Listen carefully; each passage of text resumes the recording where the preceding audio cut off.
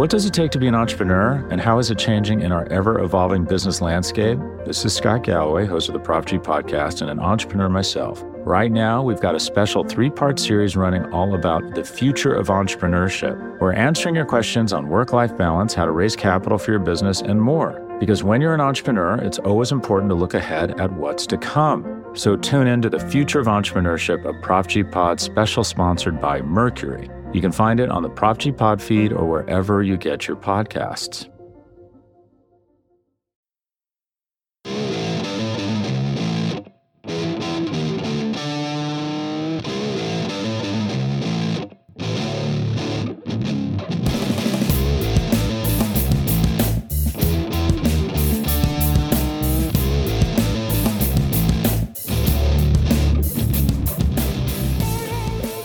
Hello, everyone, and welcome to episode 358 of the Battery Power Podcast. I am your host, Brad Rowland.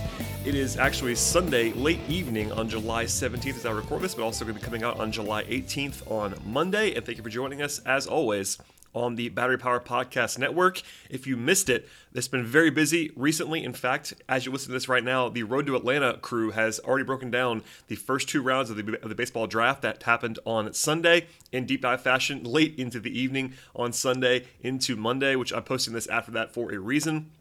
But full coverage of the draft continues from Eric and the guys, and that's part of the reason why I am actually solo today. And it's because of the draft coverage and also just the fact that it's the All-Star break and trying to give Sean Coleman a day off or two. Sean has been killing it on the Daily Hammer in recent days, and basically just wall-to-wall coverage every single day on the Battery Power Podcast Network.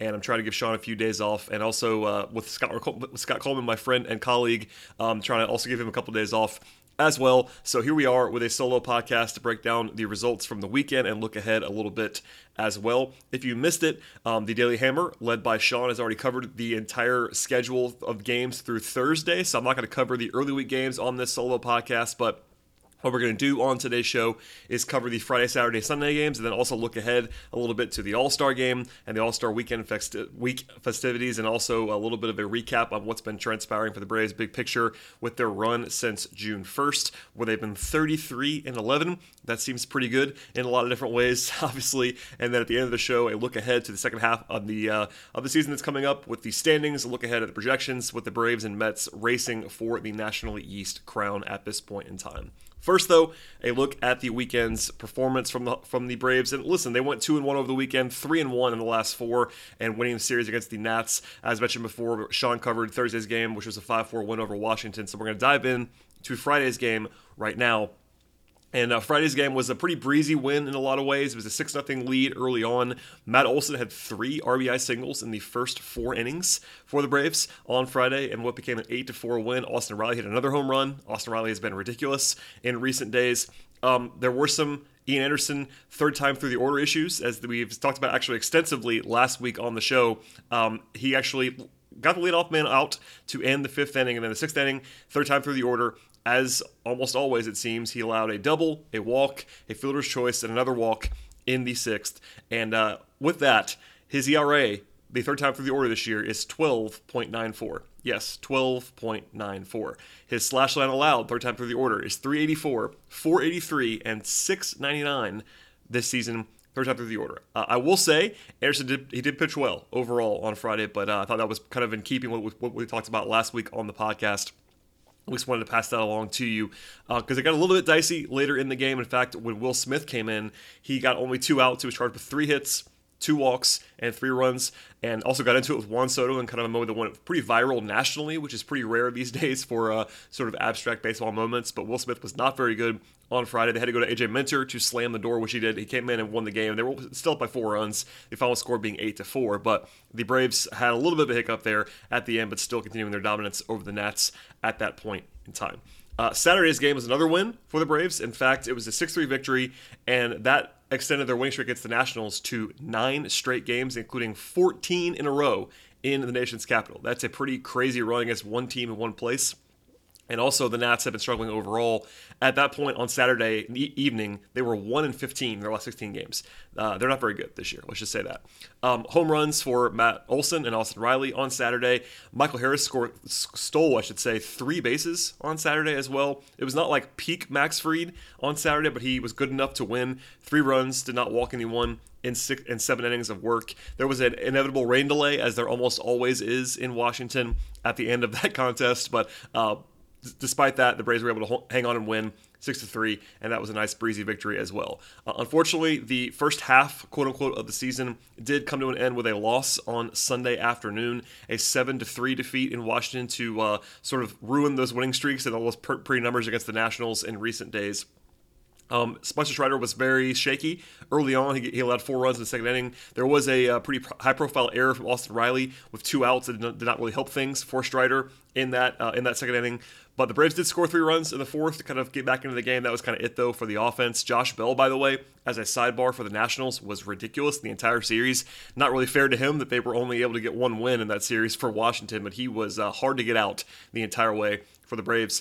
And they did get through the last 4 innings of the game and by extension of the first half with Dylan Lee and Tyler Matzik to give everybody else a sort of extra day off. That's probably nice to see for the bullpen overall, but that was the end of that. Clearly, with the loss, I know that's not how you want to end the first half of the season, but the numbers since June 1st have been frankly ridiculous for the Braves. They are 33-11 since June 1. That is the best record in baseball by a pretty decent margin, actually. The Yankees are next at 30-13, so a 2.5 game margin over the best team in the league. And the Yankees had the best record in the league overall by a pretty clear margin, but the Braves have been even better than them since June 1. Multiple games clear of the Dodgers and Phillies in the National League, and it's really been both sides of the coin, offensively and run prevention, that have done a lot of damage throughout this run for the Braves. Offensively, some numbers for you since June 1. The Braves have 85 home runs. That leads the National League. A 486 team slugging percentage, which is just a crazy high number for that big of a sample size. That's number 1 in all of baseball. A 122 WRC plus for the Braves since June 1. That is number 1 in the National League. They also lead the National League in batting average at 262. So pretty crazy consistency. And with the exception of Austin Riley, who's been ridiculous, nobody else is having a crazy outlier run right now. It's just the fact that the Braves have been so incredibly balanced when it comes to their performance and their production during this run. In fact, at this point, since June 1, every single regular, other than second baseman, so basically take out Arcia and I guess Robinson Cano now, and of course Ozzie Albies has been hurt for a while, every other regular in the lineup, and that includes both catchers, has at least a 112 WRC plus since June 1. That is a pretty impressive run for a team. Basically, you almost always have at least one guy in your lineup that's not performing all that well, and the Braves haven't really had that for almost 2 months now. There is one sort of a little bit of a downgrade here when it comes to guys not performing at their absolute best.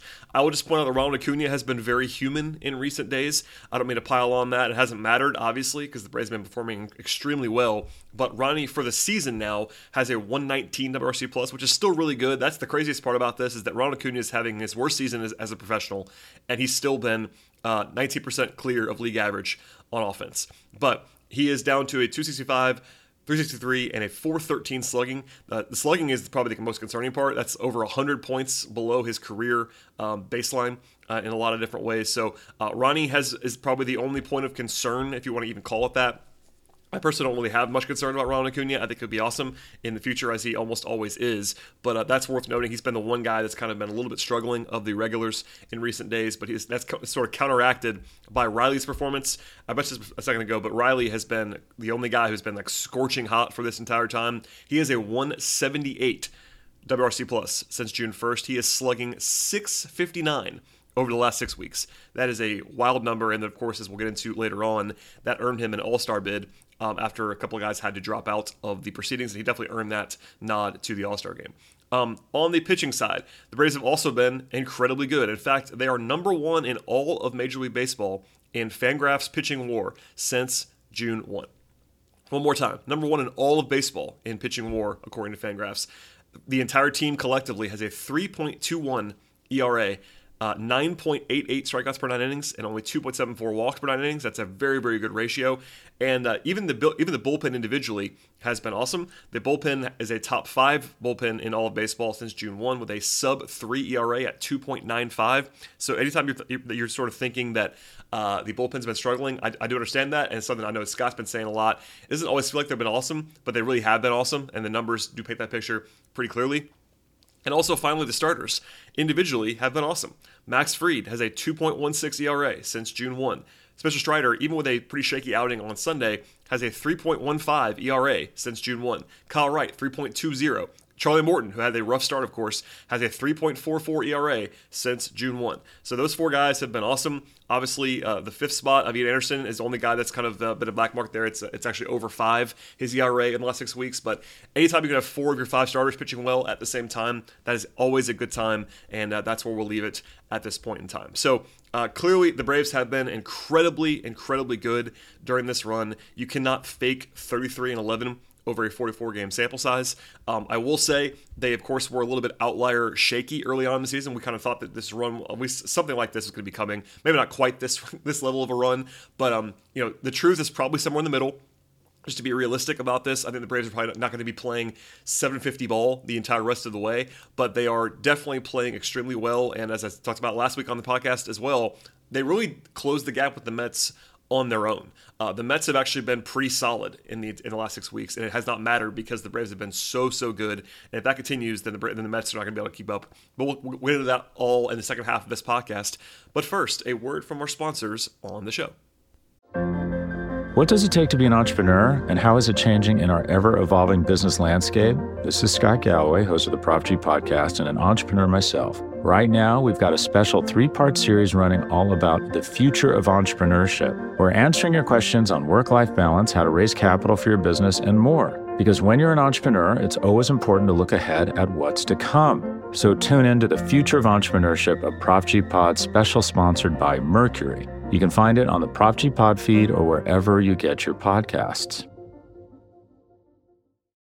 When you need mealtime inspiration, it's worth shopping Kroger, where you'll find over 30,000 mouth-watering choices that excite your inner foodie. And no matter what tasty choice you make, you'll enjoy our everyday low prices, plus extra ways to save, like digital coupons worth over $600 each week. You can also save up to $1 off per gallon at the pump with fuel points. More savings and more inspiring flavors make shopping Kroger worth it every time. Kroger, fresh for everyone. Fuel restrictions apply. All right, and we'll touch on some all-star stuff now, and then we'll get into some projections at the end of the podcast. I mentioned this earlier, but Austin Riley was added in the last few days to the all-star roster, and he definitely deserves it. He has 27 home runs in the first half of the season. That is a pretty crazy number in itself, but that's where Riley is at this point. Also, he is slugging a massive 575 for the year. I mentioned before, but he has a slugging that's near 700 for quite some time now. You cannot fake that necessarily. He's third in all of Major League Baseball in home runs, behind only Aaron Judge and Kyle Schwarber, and obviously number 2 in home runs, according to the National League, only behind only Schwarber. He is top 3 in the National League in total bases, home runs, extra base hits, and slugging percentage. I will say this.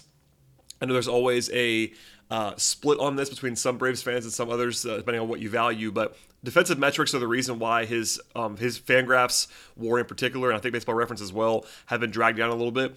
He's still a top 10 guy in position players, according to Fangraphs and Baseball Reference, in WAR among National League players. But his defense has not been seen very well. And we saw that a little bit on Sunday, actually. He had a pretty bad defensive game on Sunday, I thought.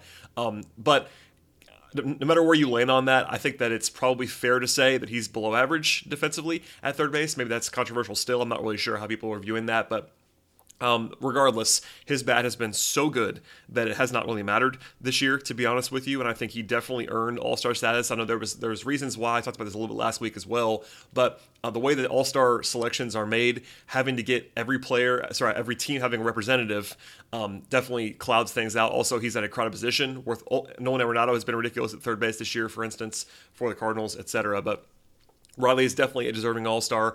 I saw some MVP buzz for him this week. I would not go that far. If he continues to hit like this, he's been playing at an MVP level for the last 6 weeks. I will definitely say that.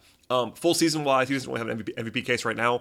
He's more of a top 10 guy in the National League than a top 5 or top 3 guy to actually be in the MVP race. But he has been wildly good, and if he continues to hit like this, look out. He's on pace for 50 home runs or so. That's obviously a pretty impressive run in a lot of ways, and the power is ridiculous. Elsewhere on the All-Star front, Max Fried is inactive for Tuesday's game. Not a huge surprise there. Actually, he could have probably been available to throw on his throw day, but probably better for the Braves that he's actually not available. He pitched on Saturday. It would have been 2 days rest for Fried. Obviously, he's a hometown guy in Los Angeles or Southern California, which would have been a nice story coming back for him. But from the Braves standpoint, I think this is probably a good thing. Even though if he wants to obviously pitch, you can't blame him for wanting to do that. But that was announced over the weekend that he will be inactive. I'm sure he will be on hand and enjoying All-Star festivities, but he will not be pitching on Tuesday. We already knew other guys that are in the mix there. Ronald Acuna is going to start. William Contreras is going to start. And then Austin Riley off the bench, of course, for the National League. Also, Ronald Acuna is in the Home Run Derby on Monday as I'm delivering this podcast to you on Monday morning. Ronald is actually, right now, according to Caesars, plus 750 to win the Home Run Derby. That's the 4th best odds. Pete Alonso is the favorite, and he is, of course, looking to three-peat in the Home Run Derby. In some ways, All-Star Week has actually been kind of turning into the Home Run Derby is like almost the prominent thing now because All-Star Game doesn't want to meet as much as it used to, etc. I'm a Home Run Derby guy for sure. All-Star Game guy, not necessarily as much, but we'll see if Ronald has a show to put on Monday evening. I have one little mini rant as well. This is in the middle of the draft cycle that's been covered, again, fantastically by our Road to Atlanta crew. But I think it's pretty crazy what baseball is doing schedule-wise with regard to all of this coming at the same time. For example, the Futures game happened on Saturday in the middle of other MLB action. That is a ridiculous decision in my opinion, because I'm not the biggest minor league guy by any means, but I would have liked to watch the Futures game and kind of have that in a standalone window and have people try to learn who these guys are. And that was overshadowed by actual real live baseball games that were happening. Same thing as having a full slate of baseball games on Sunday going into the draft. I think you probably want to make the draft its own event and have that be on its own day, for instance. Maybe use Wednesday for that. For example, if you want to use Wednesday as sort of the blackout day when it comes to sports almost overall, but definitely in terms of baseball between the game and competition resuming later on this week. So anyway, typical baseball and like kind of shoot himself in the foot a little bit. I think that they've not done a great job scheduling out and making their high profile events actually high profile. Having the draft go on Monday again, kind of head to head with the Home Run Derby, it does not make a lot of sense to me. Having the draft mid season is always a little bit wild to me, regardless, but that's sort of unavoidable in some respects. Anyway, that's my little mini rant for the day, but not my favorite thing in the world when it comes to baseball scheduling. Okay, last thing as we look ahead to the schedule and the standings, the Braves, as of this moment, on July 17 into July 18, aka the All-Star break, they are 56-38 this year after the heck of a run that they had to close the first half. They are 2.5 games behind the Mets, and they have a 4-game lead on the entire wild card field.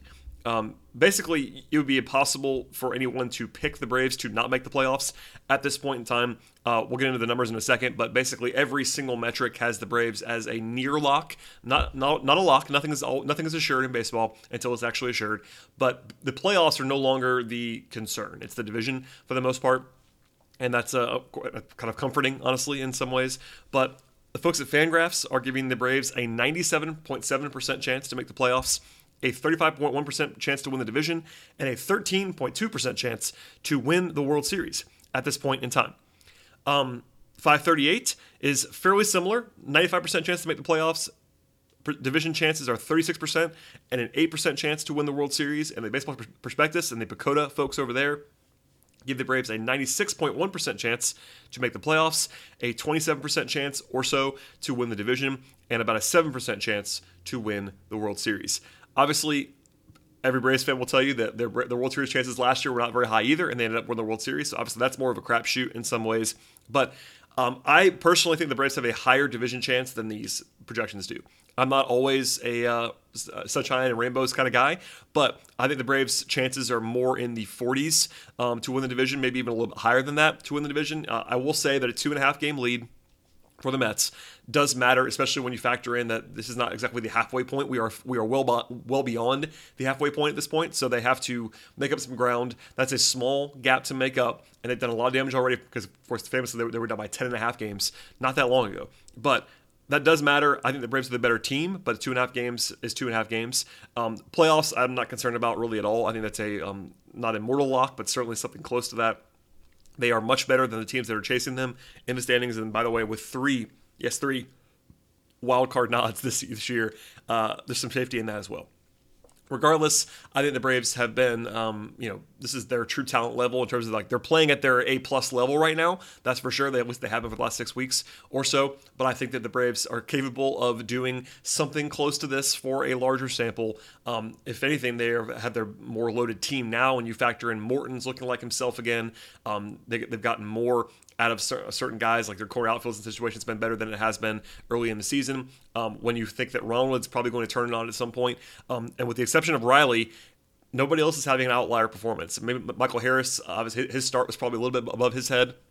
He's going to have to start walking, for instance. But I think that there's nothing crazy in the profile right now that says the Braves can't repeat any of this stuff moving forward. So I feel pretty confident at this stage. I want to at least give you a couple of check-ins on the non-draft, non-minor league side in the middle of July. Obviously a short podcast by our standards, but I wanted to give you a sort of a daily hammer length kind of podcast to bridge the gap here. We'll be back on our normal schedule later on. And please, by the way, stay tuned for continuing MLB draft coverage. I know the Road Atlanta guys are blowing it out in a big way, so that's all coming. We've had the great new addition with Chris and Steven hosting their weekly podcast. That's been honestly fantastic to listen to. Some nuance, and they sort of do more of a deep dive on a topic or two on that show. And then, of course, myself, Scott Coleman, Eric Cole on this same Battery Power feed. And Sean Coleman on Daily Hammer. It's been basically 4 shows for the price of 1. And by the way, that price is still $0 on this feed. So please leave a 5-star rating if you enjoy the podcast, a review on your platform of choice, and subscribe across multiple platforms. I'm not above asking for that kind of support across basically every way possible. So Apple Podcasts, Spotify, Stitcher, Google Podcasts, wherever you like to find podcasts, we should definitely be there. If we're not there, please let us know that. I'll try to get that addressed in the near future. And also check out all the written content as well. Chris Willis leading the show there, Demetrius, Eric, etc. Scott's writing a bunch at this point in time, but batterypower.com for all the written content on the baseball side. And thank you for listening, everybody. I really do sincerely appreciate it, and appreciate your patience with my singular ramblings on this Sunday into Monday. We will see you all next time. Stay tuned and enjoy the rest of the All-Star break.